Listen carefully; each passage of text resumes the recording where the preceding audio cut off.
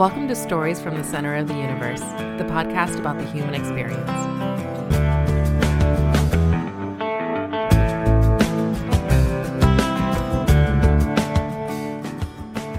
Caroline Stapleton, welcome to the Center of the Universe. Thank you for having me. I'm excited. This was an impromptu thing. You and I know each other through work, and Andrew came into my office this morning and said, "Hey, I've just been listening to you for the last hour and 40 minutes. Caroline has too."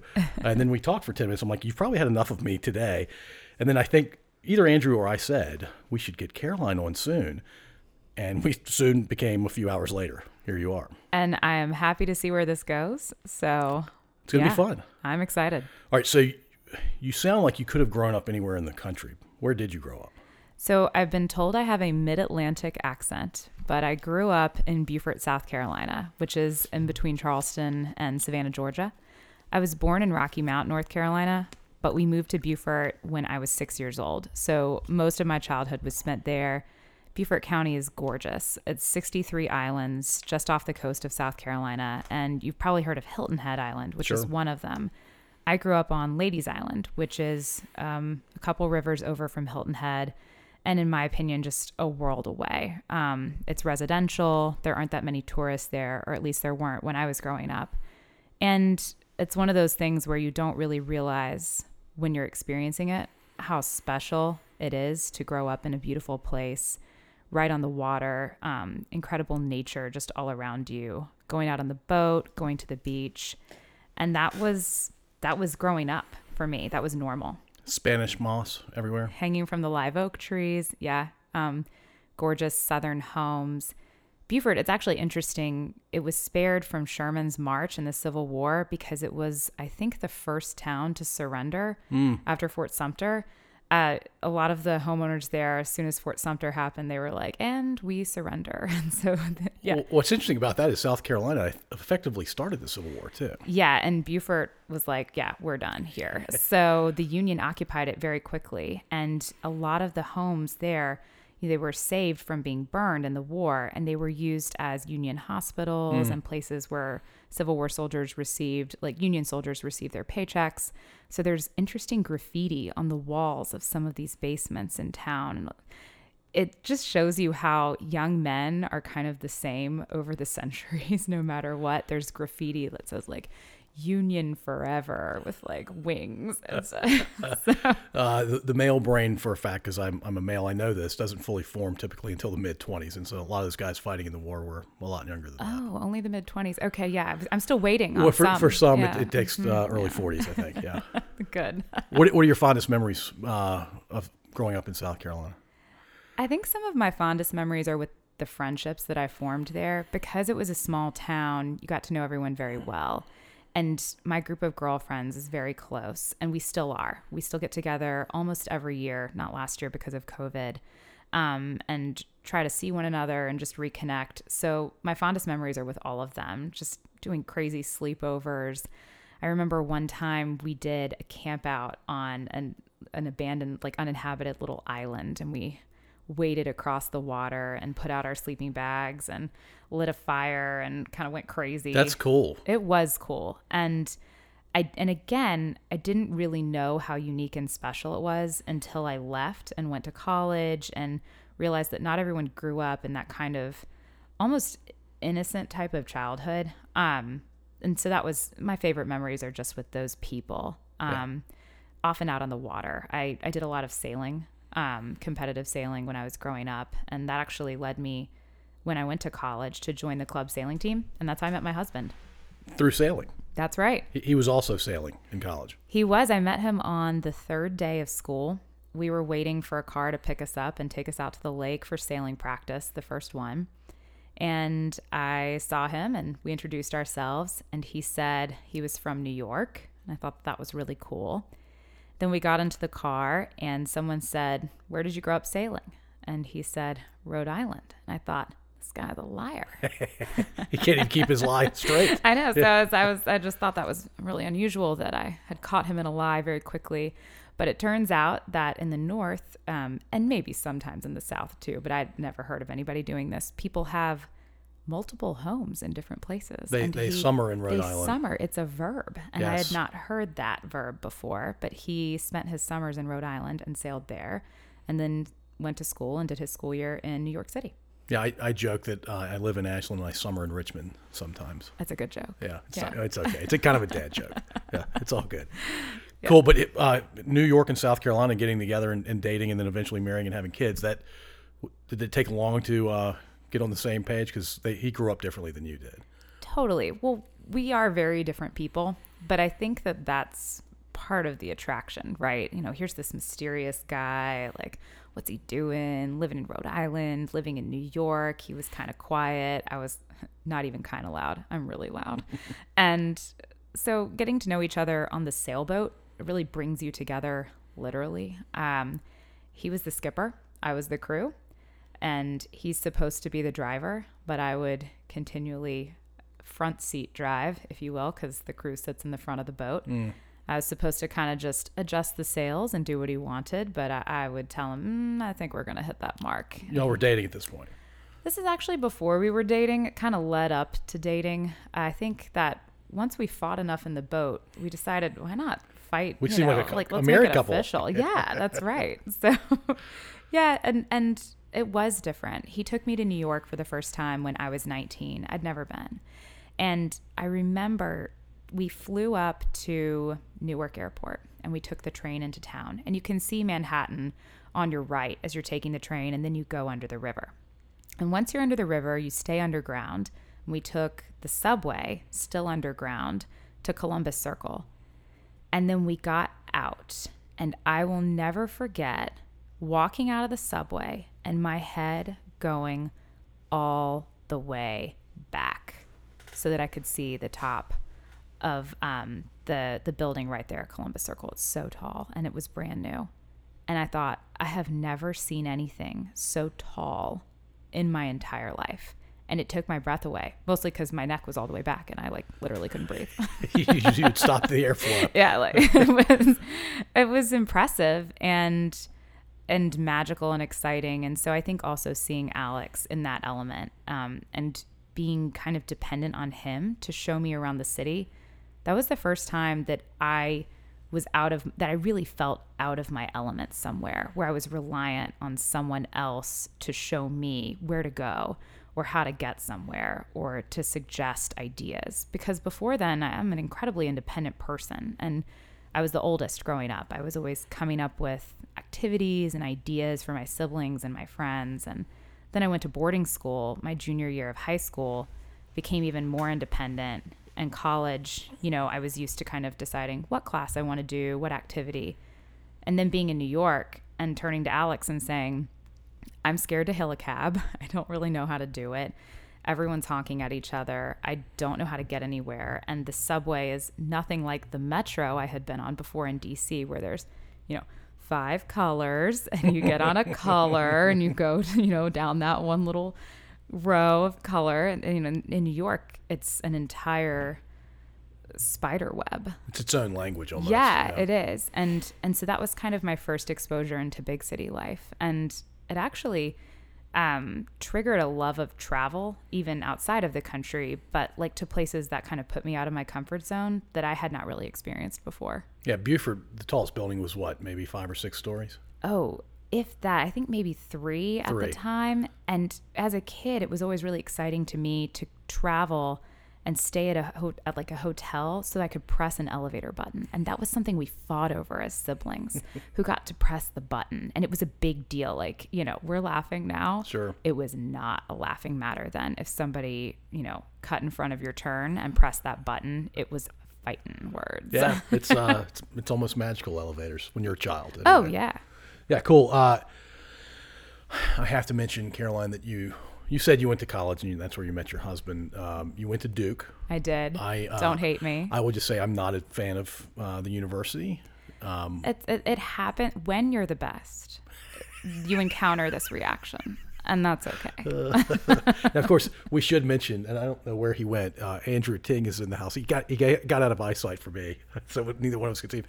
He went to a school that arguably is maybe a little bit better than yours. Would you relent to that point? I'm sure that in many aspects, that school in Boston, just outside of Boston, in Cambridge, it could be superior, some would say. But on the whole, I think everyone's a little bit jealous of Dukies if they weren't one themselves. Even kids from Cambridge. I mean, we'll have to ask Andrew as a follow-up, but I think even if he denies it, we kind of know he probably is a little jealous. I think he wants to answer that question. Maybe. No, he's waving me off. It's all good. Did you ever stay intense trying to get tickets to a game? I did. Tell me about that experience. And I know Mila talked about it, but you have a different perspective, I'm sure. I only did it for 2 weeks, but that's the insanity of it, right? The fact that I just said the sentence, I only lived in a tent for 2 weeks. 2 weeks for one game? For one game, yeah. It had to be the UNC game. Right? It was. Okay. It was. And I didn't even get a good spot, right? Because that was considered like diet tenting. If you were real, and my husband really tented, and he never lets me forget it. He slept in a tent for like a month and a half. How is that, and I asked Mila this question, how is that conducive to good education? It's absolutely not conducive to good education at all. I'm not sure what it is for, except that Duke kids, I think at some level are kind of, they're so elite in their academic field that they need some other way to compete with one another. And so they turn into like, oh, well, can I be elite in academics while sleeping in 33-degree weather on the ground? And I am here to admit I was a total baby about it and did not enjoy it at all. So I will cede all of that competition to my husband and anybody Mila else that was really serious about it. That's exactly right. Do you remember the outcome of the game? We won by 1 point. Oh, that may have been worth it. It was an incredible game. And yes, it was worth it. It was worth it for 2 weeks. Was it worth it for a month and a half? My husband would say yes. I would say, I'm glad I only did it for 2 weeks. It's certainly not worth it, whether it was 2 weeks or 6 weeks, because Carolina occasionally blows out Duke and Duke occasionally blows out Carolina. Those blowout games, those kids who stayed in tents for 6 weeks, I don't know how they even fathom that. I completely agree with you. Oh, that's not crazy. my thing. My dad went to Duke, and he thinks that like tenting, and he loves Duke basketball, but he thinks tenting is the dumbest thing he's ever heard of. So does he blame it on a certain generation? I mean, I've never asked him that, but it kind of is implicit in his tone. Yeah, I think Gen X gets the blame, maybe? I don't know. It seems like he thinks millennials have really taken it to the next stupidest level. I think we round everything to millennials, but it may be a Gen X thing. I would like to think that, because I mean, solidly, I am a millennial. And I don't even know why. I was about to say I hate to say it. That's what millennials do. I hate to say it? Millennials are like that. Yeah, we're just apologetic for who we are. We shouldn't be. We're great. In fact, a lot of millennials just deny that they're millennials. I've noticed that with my brother-in-law. Like, he's definitely a millennial, but he tries to always pull out this one classification chart that has him as Gen X, like the last year of Gen X. And I'm like, okay, William, you're Gen X, wink, wink. Well, it seems not to be cool to be a boomer these days. No. And it's not cool to be a millennial in a lot of ways. And Gen Xers kind of just skate. Yeah, and it's not fair to millennials, really, because we do a lot of cool things. And the joke is, and I agree with it, that we're the ones who teach the Gen Xers how to plug in the printer and make the PDF. So, yeah. Well, millennials and my kids are Gen Z, and yeah, they teach me technology all the time. That's right. It's quite embarrassing that I have to get help from a teenager. I don't think it's embarrassing. I think you should embrace that these younger generations, we have something to offer. That's fair. Yeah. That's a good way to think about it. Yeah, we have some value. All right, tell us about your first vehicle that you drove. I say vehicle because it wasn't quite a car. I'm glad you asked about this. It's cathartic to talk about it even now, 20 years later. But it was quite a vehicle. So when I was 15, and this is the sad part of the story, my grandmother passed away. And she was the first grandparent I lost, and it was very sad. But she'd been sick for a long time and in a wheelchair. So after she died, I soon got my driver's license, and my parents said, wow, we have this handicap van. It's free. That no one's driving, and congratulations, you have a car sooner than we had ever planned to get you one. And I was like, oh, thanks, guys. That vehicle's not cool anywhere in the country. Let me tell you about this car. It is a Dodge Caravan, so exactly what you're imagining, just a regular minivan, except the floor of it is dropped like 8 inches, so it's just barely hovering off the ground. And there is a ramp right on the inside of that sliding door. that the only way to open that door is to press a button. The door comes out, and the ramp goes, and then an alarm will go off if it doesn't quite align right with the ground. And that's how your friends enter your car when you have a handicap van. But the worst of all isn't the friends that had to climb up the ramp and get on the back seat, right? The worst is whoever is designated to sit in the passenger seat, which is a literal wheelchair attached to the ground that you buckle yourself into, and that's the passenger seat of the car. And that wheelchair can leave the vehicle. It can. Yeah. But it shouldn't, because that also sets off an alarm to let you know there's an escaping wheelchair from the van. So imagine being 15 years old, showing up to high school.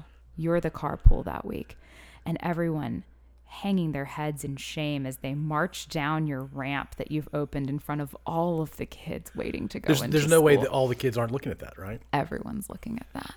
Or imagine you've turned into the coolest restaurant in town, the Upper Crust Pizzeria, and you're really excited to go out. You're going to park in the back so nobody sees that thing, except for you forgot that's the entrance that has the big bump, and your car gets caught on the bump because stuck. It's so low, and you have to get people to come help you push the car over the bump so that you can park it. And this is what I'm talking about. And before you or your friends got out of the car or the van, they had to be thinking there were some 85 to 90-year-old people in there. Of course. And I think, this went on for months. And then finally, one day, I was on my way to my summer job, working at the yacht club, teaching sailing camp. And I went to press the accelerator at the stoplight and it wouldn't go. And I went, hallelujah. Yeah, I was going to say, this great day for you. thing is broken. So I called my dad. He dropped off the Dodge Durango for me to make it to work. He took the van. He said, I'll take care of this. I called in the middle of the day to see how things were going with the car. And he said, I have a surprise for you. I was so excited. I had seen this Isuzu Rodeo or Rodeo, however you said that. It was a really cool car back then. I'd seen a used one in a lot in town, and I'd remarked on it to my parents. And I knew it was going to be waiting in the driveway for me when I got home. I roll up. There's the handicap van. And I'm like, confused. What's the big surprise? Well, it has a brand new transmission and 4 new wheels. Dad is so excited to tell me that car is going to drive forever. And my mom was so mad that she made my dad switch cars with me. Wow. And I got the Durango and he had to drive the handicap van. So the story has a happy ending for me. And my dad, he's the coolest guy I know. He didn't care at all. He just... How much longer did he drive that van? Oh, a little while, and then we sold it to somebody else who sold it to somebody else. But for years, you'd see it around town, always with new drivers. And I imagine people were still just going, maybe hauling kegs around. I mean, you could do cool things with that. I didn't take it to its full potential. That story proves that your mom is in charge. Oh, my mom is in charge. Yeah, whenever she wants to be. My dad, he loves that though. Like he's this really chill guy. He went to Duke also, and he's super smart, majored in econ, but he ended up deciding to just be an entrepreneur, start his own small business in Beaufort, and he owned a store called the Beaufort Butterfly Company for 15 years downtown in Beaufort. And this is because he's an amateur lepidopterist, which is an expert in moths and butterflies. That's a new one for me. Yeah. So when I was young, I didn't even think this was weird. We would stop on the way to school in the mornings, and we'd stop at several different trees, and Dad would go up and like break off a branch and bring back the special leaves, because every caterpillar eats different leaves to feed our various caterpillars, whichever ones he was raising at the time, to turn into butterflies or moths. And he would raise them from the egg to being released. How long is that cycle typically? It depends. So it kind of starts when he would find a pregnant moth. So we'd go to gas stations, not to get gas, but to find pregnant moths. Did they like gas stations? They do, because Okay. gas stations have very bright lights, and they're high up in the air, so they're relatively safe. Right. So at night, the moths gather around the lights. And then the next day, Dad would go to the gas station, pick up the pregnant moths, and put them in a paper grocery bag where it's dark and cool. And that's where the moths would lay their eggs. And then shortly after that, the moth mama dies, which is very sad. Yeah. And then the little eggs hatch into caterpillars. And then those caterpillars turn into cocoons or chrysalis for a butterfly. And then after that phase, we all know that the butterfly or the moth emerges. And I think what's really interesting is I didn't really discriminate between butterflies and moths, right? In my house, they were kind of equally cool. And in fact, moths were almost cooler because the variety of what you can find in the southeastern United States is you can find some really big moths, beautiful. And now I found out, people don't really like moths. Like, they're not as attractive. That's what you think, but you just haven't seen the royal walnut. Ah, I have not. Yeah. Or if I have, I didn't know it. Yeah, you didn't know it. You might have thought it was a bat, but it wasn't. It's got to be big. They're big. Or what about the Luna moth? Now, you've probably seen a Luna moth. Beautiful green, translucent wings. Yes. Yeah. Yeah, That's a moth, not a butterfly. Okay. And so they actually can be just as beautiful and interesting as butterflies. So you've maybe tipped the scales towards moths a little bit tonight. You can always find out yourself by putting out a bright light and getting some beer and some really old bananas, mixing them together and painting a tree in your backyard with that mixture. That will bring the moths to your yard. That's what we would do on the weekends growing up. What about the banana attracted them? It's something about like old sweet banana mixed with beer. Dad would mix those things together and paint the tree. Now, one wonders if he really just added the beer because he was drinking beer and needed to tell my mom, yeah, that's why we have all that beer out in the... It doesn't work without the beer. Right. It's impossible to do without the beer. That's funny. So, yeah. But that's what he would do in the summer evenings when I was young. Turn on the moth light and we'd wait. That's cool. Yeah. That's really cool and unique for your family because I don't know anybody else that does that. Well, you know what's funny is I have 2 children. My 5-year-old daughter this summer, with the cicadas coming out, after 17 years, the 17-year cicadas. She was so fascinated by them. And she wanted to go around and pick up cicada wings off the sidewalk and, examine their bodies with a magnifying glass. And she said, I love bugs. I said, well, maybe you want to be an entomologist. And she said, I want to be an entomologist. And that was great for me because up until that point, she still couldn't really answer the question, what do you want to be when you grow up, with anything other than a magical rainbow unicorn, which... She's 5. Well, it turns out most of her friends had picked a career, at least that they were supposed to say in response to that question. They may change 25 times between here and adulthood. That's true, but none of them were magical rainbow unicorns anymore. I love that. Yeah, well, now she wants to be an entomologist and it's a pretty big change. Rainbow unicorn. Oh, she wants to do both. That's true. Yeah. She can have it all, maybe. So, but I thought that was so sweet and kind of interesting. We didn't push that on her at all, but to think that her grandfather, my dad, is so obsessed with bugs and to see that come out in her has been very special. And did she know that about your dad? She knows that he likes butterflies, but she doesn't really know the extent of it. So it almost makes you wonder, how do these things get passed from generation to generation? And that's my dad's he's been ill. He has a very rare form of cancer, more common these days, it seems, but it's been special, I think, to think, wow, as he's going through this tough time, that he and his granddaughter, who he's very close to, are going to have this special thing that they can bond over this summer. Yeah. It's nice. It's powerful for your dad. It is. And for all of us. Yeah. Yeah. It's sad to talk about your dad. You and I have talked off recording about it. We can talk more about what's going on with your dad these days. Yeah. Well, he's gotten really good news from his most recent set of treatments, which is awesome.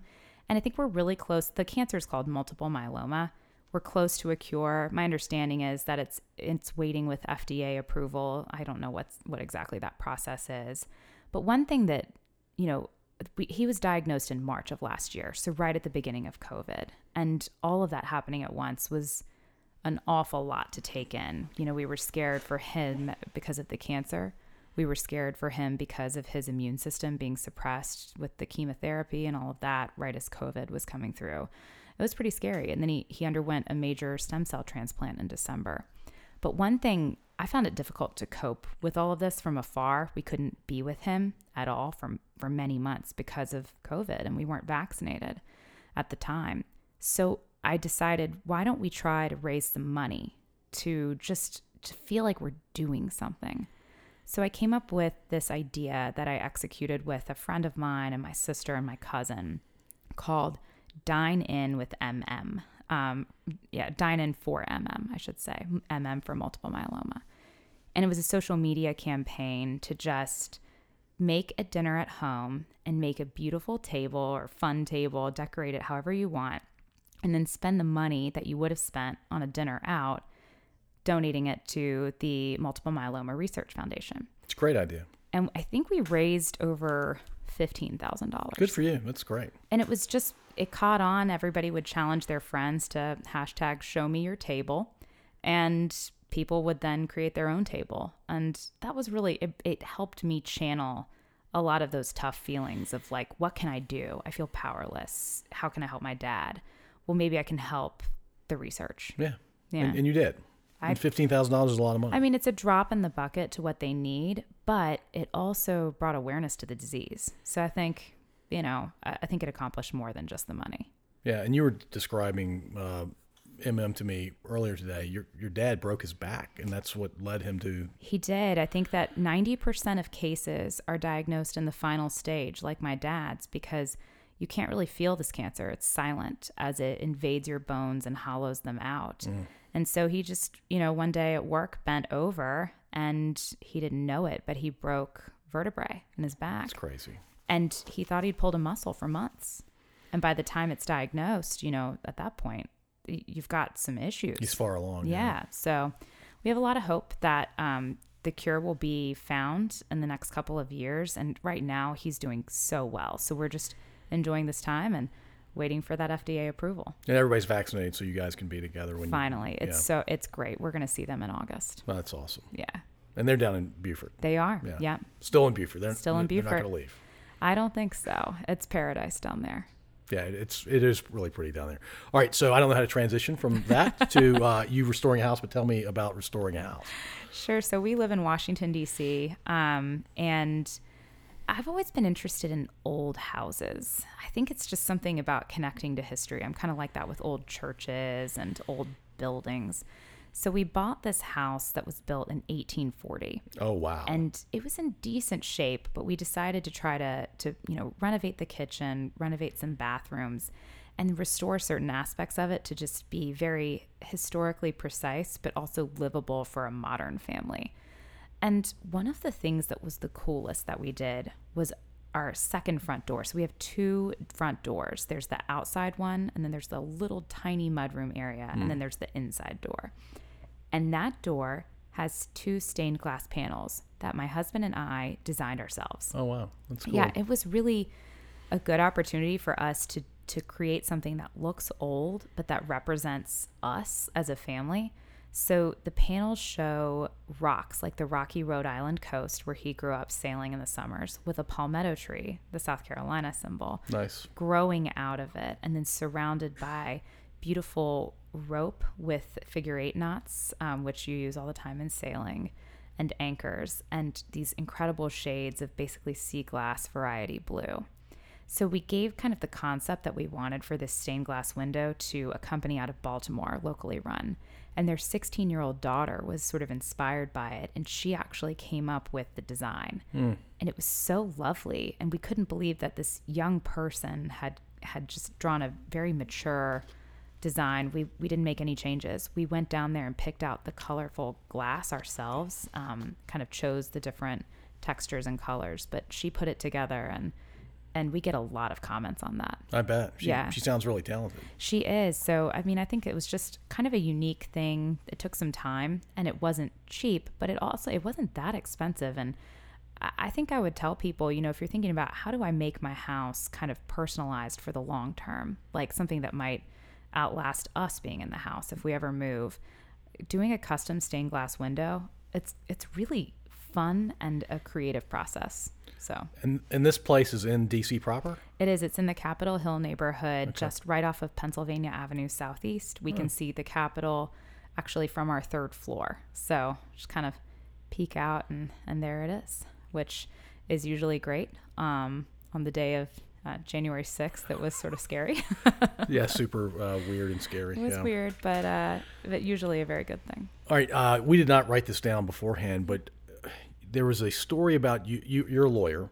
Yeah. And Native Americans out west, and you were, I don't remember which side of that whole thing, but can you Oh, yeah. Tell me about that. Absolutely. So, I'm a financial services attorney, and that's my specialty. But when I first started, after I worked at the Office of the Comptroller of the Currency, which regulates national banks, I went to a law firm, Buckley, that focuses a lot on consumer finance and financial services more generally. So I was surprised to be staffed on a matter where we were representing the plaintiffs in a lawsuit against the federal government. And our client was the Navajo Nation. And they were suing for basically mismanaged funds over the course of decades, if not more than a century, by the federal government. And it resulted in a settlement of $500 million. Wow. For the tribe. Yeah, it was. But during that time period, what were we doing on the ground? Well, I never in my life imagined I would be doing physical discovery. And when I say discovery, I mean that's the part of a litigation matter where you're actually trying to discover facts. And these days, almost all discovery is done electronically. Emails, or hard copy documents are scanned and you look at them online. This discovery was in person on the reservation, looking through boxes of documents with a headlight on my head in storage containers with snow and wind. And it was... It's out of a movie. It felt like I was in a movie. It was a really interesting experience to try something new. Coming out of the government, I'd worked at the government for a couple of years, and I was looking for a change. And man, did you get it? Yeah, I got a big change. I also got exposure to life on the reservation just a little bit. We worked there, and it really made me passionate about getting a good outcome for that client, because life is tough on the reservation. It really is. I think that we think as tourists who see it, wow, what beautiful rock formations. This orange rock is so gorgeous. And it is. It is beautiful, but it's not very arable. And, it's kind of tough land. And so I think that over the years, it's been very difficult for, the Navajo Nation to kind of, and I think reservations in general, to kind of be able to use that land in a way that the more farmed land would have been easier to make productive. And that's why it was so important for the resources that they do have for them to get the funds that were owed them. Navajo Nation's pretty large too, right? Yes. Yeah. It and has its own language. That was very interesting, going to Walmart and seeing that there was a new announcement that I think they were translating Star Wars into Navajo. Oh, that's really neat. Yeah, it was cool. Yeah. Wow. You are a baker. I don't know if I would go that far. Well, I mean, you were on a televised baking game show. That's true, but I have to interrupt you and say to the listeners, that show is Nailed It, and if you've seen Nailed It, then you'll know I am not a baker. I think your title on the show is Baking Lawyer. That's right. I thought I was really clever when I came up with that. I asked them to put banking lawyer and then cross it out and put baking lawyer because I thought that was the smartest thing I'd ever said out loud, which I'm now realizing there's a reason they said yes to it, and it's not because it's really intelligent. It's because it's hilarious. So, yeah, that was an interesting experience, right? My husband and I had been arguing about whether people on Nailed It, which is a show we really enjoyed watching these amateurs in the kitchen try to bake these complicated pastries. We were arguing whether it was real or whether they were actually acting, because no one could be that bad at baking, right? And I said, they're definitely acting. And my husband said, they're not. And I guarantee you would be just as bad at it. Oh, wow. And he was not being mean about it, but he was like, you think you'd be great at this? This is baking on a time limit. So I said, fine, I'll email them. And I emailed them and said, we really need to settle this at my house. This is an internal discussion in your family that needed to be settled. That needed to be settled, right? And I needed to just show that I was right, and that's important, right? So a year and a half later, I'd totally forgotten about it. They write back, hey, do you want to audition for this show? Well, at the time, I was 4 months pregnant with my son. I was like, sure, yeah, absolutely. And they flew me out 2 months later to compete. I was 6 months pregnant. And indeed... Flew you out to L.A. Oh, they did? That's where they do all these things. Yeah, in Burbank, in California. And it was a full day of filming. And I can tell you, if you have watched this show and wondered, is it real? It is so real. And if you're wondering who was right, me or my husband, I can encourage you to watch This is being recorded. You want to leave season this out 4, there? episode 3. And because I think my husband deserves it, I can say he was right. It actually is really, really hard. It took almost 2 years to prove him right. Yeah, I think for him it was sweet enough, no pun intended, to be completely worth the wait. And I just, what an experience to be on that show and hear the clock start running and think, oh wait, this actually is going to be impossible. Like, I have to recreate a cake that is in the shape of the Egyptian Sphinx. And How much paint. time did you have? An hour and 45 minutes. Doesn't seem like enough time. Oh, it's not enough time. Yeah. It was wild. It was a total blast. And you also made what was hatching out of that egg? Oh, the turtle hatching egg. Yeah. Now, that was criticized by the judges and, of course, by everyone who watched the episode as one of the ugliest things they've ever seen. I think one of the judges said it looked like it had been murdered, and they weren't wrong. Well, the model that you were trying to fashion yours after had, I think, yellow coming off. Yeah, the, there was some the egg. red too. It was in a beautiful striped design. Mine, I tried to execute. That pun Ooh, really wasn't eesh. intended. Ouch. With some red icing there, and man, it was a bloody mess. So You showed me pictures. It was definitely Yeah. a bloody mess. yeah, we don't need to relive it. And there are 3 contestants. Yes, that's right. And what place did you come in? I came in second, which is, I think, as I told you before, a very lawyerly thing, right? Didn't take enough risks to be first, but tried to do a good enough job not to be last. Right. And I imagine third place was kicked out after the first round, the shorter round. No, you you get everybody to go goes the back. whole way. Yeah, that's right. So it was kind of interesting. The winner of the first round became the loser of the second round. Oh, wow. Yes, but I was very consistent. I was second place both times. Okay. Yeah. That's the way that you get second place. That's right. Or one of the ways you get second place, I guess. Yeah. You can probably get second place in something else doing, a lot less damage in the kitchen than Nailed It, but it's worth a watch. It's funny. Would you do it again? Oh, absolutely. In fact, I did participate in an at-home Nailed It with some friends afterward. We all thought it'd be fun to just do it on a Zoom call. It was COVID. So we got on and recreated a little cactus cake, and it was a lot of fun. Were there judges? A friend of ours was a judge. What place did you come in for that? That one I won. Okay, all But right. I think that they felt bad for me. I don't Because think it wasn't based on merit. Because you were on television coming in second, which, according to Yeah. Ricky Bobby, is... If you're not first, you're last. Yeah, no, it's true. Definitely I nailed it too, because if you're not first, then you actually just get $100 bill and thanks for coming. So and you paid for everything to get out not the there? flight, Okay. I didn't pay for it with money, but I paid for it in red eye, exhaustion, because man, they don't book you the best flight when they fly you out to California for these shows. They're trying to save money. Yeah. Yeah. Oh yeah. Yeah. All right, so you also sang, and I don't know what age you were when you did a cappella. I was in college. Okay. So I was in a group called Sapphire Acapella.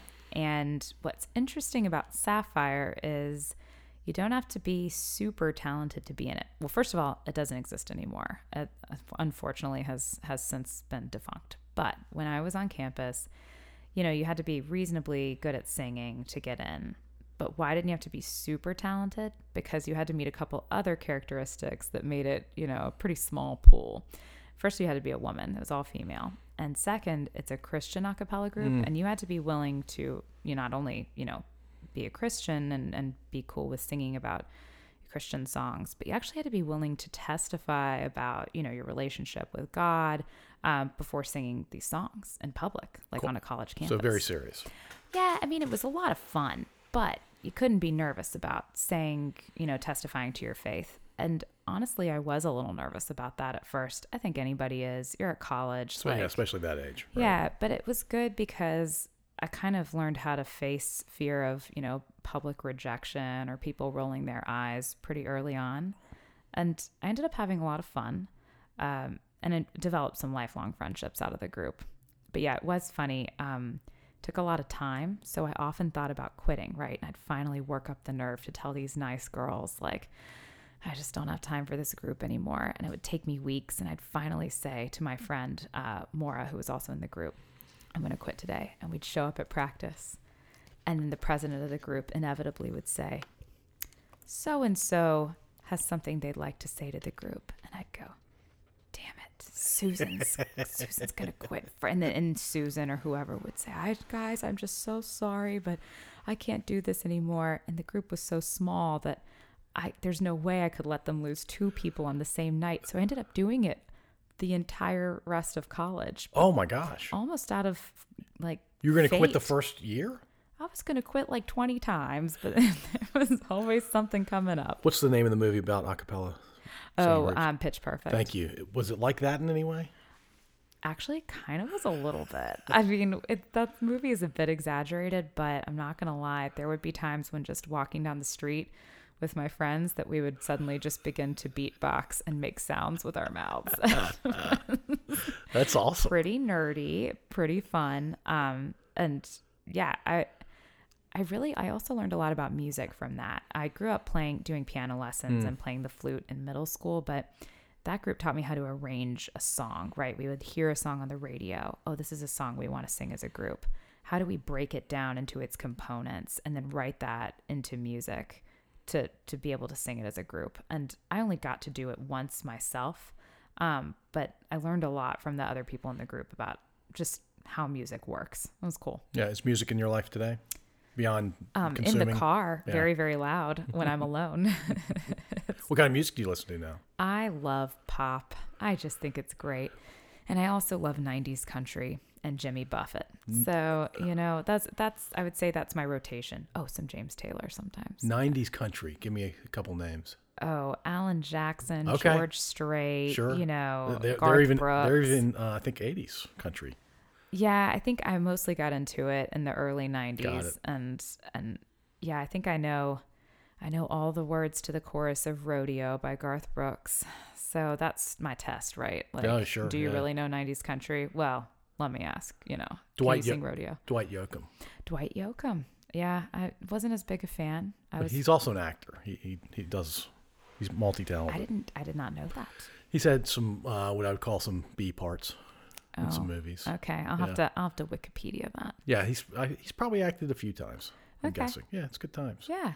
Cool. Let's talk a little bit more about your family, parents, siblings, kids, husband. Yeah. So my husband, Alex, and I have 2 kids. Eliza is 5 and Ben is going to turn 2 in September. Eliza is just the daintiest little princess you ever met. And Ben is a caveman. He's a wild man. He doesn't have that many words yet. We're working on that. But one of his favorite things to do is go out to eat at Ted's Montana Grill because there's a giant bison on the wall. And he likes to stare at the bison, point at it, say, bye, bye, and then shovel bison meatloaf into his mouth. And I know he knows he's eating it, and he loves it. So he's a carnivore. Yeah, And- he's a red meat eating kind of guy. That's yeah. kind of, a vignette that really explains a lot about who he is as a kid. He just does what he wants. He's a wild man. Is he getting that from your side of the family or your I don't husband's know side? where he's getting that from. We don't recognize these character traits. We actually think he might be the first person in the history of either family to be cool in high school. We're not sure though. He's on that trajectory. He's going to be cool I mean, in school. I think it's not ruled out. Yeah, sure. So, yeah, which makes me anxious. I got a photograph from our nanny the other day while I was at work, and it was actually a series of pictures of him doing fun things during the day, but in them was a photo of him surrounded by 5 little girls. And I got really He's got the it factor, I affected think. by that. Yeah. I was like, get away. You So don't have to worry too much. I'm for that a mom. while. I'm that mom. I'm going to be. Are you helicopter momming? I don't know if I'm doing that yet, but it's coming. Yeah. I have a sense. And It's hard not to. I'm just going to publicly apologize to my children and everyone else in advance, but I don't know if I can help myself. It's hard not to. Yeah. Well, you want what's best for them. And yeah, and my parents are awesome. They're Vicky and Steve, and they live in Beaufort, South Carolina. And my sister Grayson is an actress, classically trained, Shakespearean theater.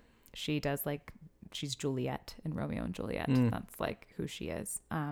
She in New York or she in? She was in New York, and she's now in DC. And also in DC as of this year is my brother Austin, Oh, so you're all together in D.C. for the first time. It's incredible. And my brother is such an interesting person. He's 10 years younger than me.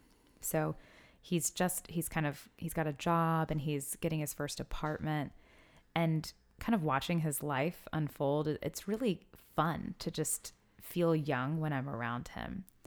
One thing about my brother that, I think a lot of people don't know, but I wish they did, is that he is an expert in obscure, like, geographical formations in like Central Asia. He knows about, certain mountain ranges and lakes and different, ways to get around. He's never been there before, but he just is that interested in geography. And does he want to go to those places? He does. He really does. So I think, it'd be fun one day when travel resumes and, we can all get around to go do kind of that adventure with him, sort of a Silk Roads adventure. Yeah, every birthdays, there's an opportunity to surprise him with a really cool trip. That's true. Not that you would do it every birthday, because that would get quite expensive. But maybe 30. Maybe something that ends in 0. He probably won't listen to this podcast. You think? I think, yeah. He'll say he did, though. Will you not tell him about it? I'm not going to tell him until it's closer to his 30th birthday. Okay. I'm not doing that before then. Okay. Yeah. Yeah. No, you shouldn't. That's good. Maybe 40.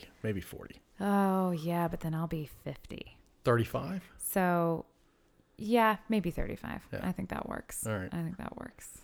So, yeah, my family they're my best friends, and I'm very lucky that they're in D.C., as is one of my closest cousins, Ellie, and her kids, and we're just trying to figure out how to be adults. So, grew up in South Carolina, and all three of you ended up in D.C. We always kind of knew we might. My great aunt is a fascinating person and like a personal hero to me, and she lived in D.C. my whole life and still does. She actually was portrayed in this movie called The Post, starring Meryl Streep, that came out a couple years ago. You might have seen it. Yep. She was Katharine Graham, who owned and ran the Washington Post for years. Yep. She was her personal assistant. And so she never married, but she was completely dedicated to her job and the Graham family and working for Mrs. Graham. And she knew all of the coolest things about Washington, D.C. And that's awesome. The stories of the people who lived there in the 70s and 80s. And, visiting her, you felt like you were really in D.C. And I think all three of us, my siblings and I, experienced that. And it made us want to move to Washington. At a deep, visceral level. Yeah. So, and we're all here. So it's really cool. That's very cool. We just threw a big party together. The 3 Mix siblings. That's my maiden name, Mix. And Mix like M-I-X? Like a cake mix. Oh, wow. That's what my mom used to always say. Okay. And yeah, we had a big party. Andrew came actually on our roof deck to sort of just celebrate being together after so long of not being able to have parties. And just the 3 of us with all of our friends. It was special. It's like a super party. It really was. There was giant Jenga and beer pong. So just saying. I mean, that's a super party. It's a super party. Yeah. What does the future hold for you? I think, we'll see. I plan to be in DC for some time. But I don't know that I'll be there forever. I love South Carolina, but it's difficult to practice law there because I took the New York bar exam and South Carolina doesn't allow anyone to waive in. So I'd have to take... That's perfectly South Carolina. It is so South Carolina. I'd have to take the bar exam again, which really is not appealing to me. But I could see moving south. I could see moving anywhere. I think that I probably haven't made my last move or even my last 2 moves yet, geographically. And I enjoy practicing law. So I think I'll keep doing that for the time being and watch these kids of mine become little people of their own personalities. That's very cool. Yeah. Well, thank you so much for joining me tonight. Thank you for having me. Very last minute. It's awesome that you and Andrew were able to come over. And Andrew is effectively helping you out quite a bit today, I noticed. Oh, yeah. He's basically my personal assistant. In fact, Andrew, if you could, just make sure we're packed up and ready to go, that would be great. Awesome. Well, we said 45 minutes. We're right at 49 minutes, so right on. Only 5 minutes over. Thank you so much for having me. It's awesome. Thanks. Bye.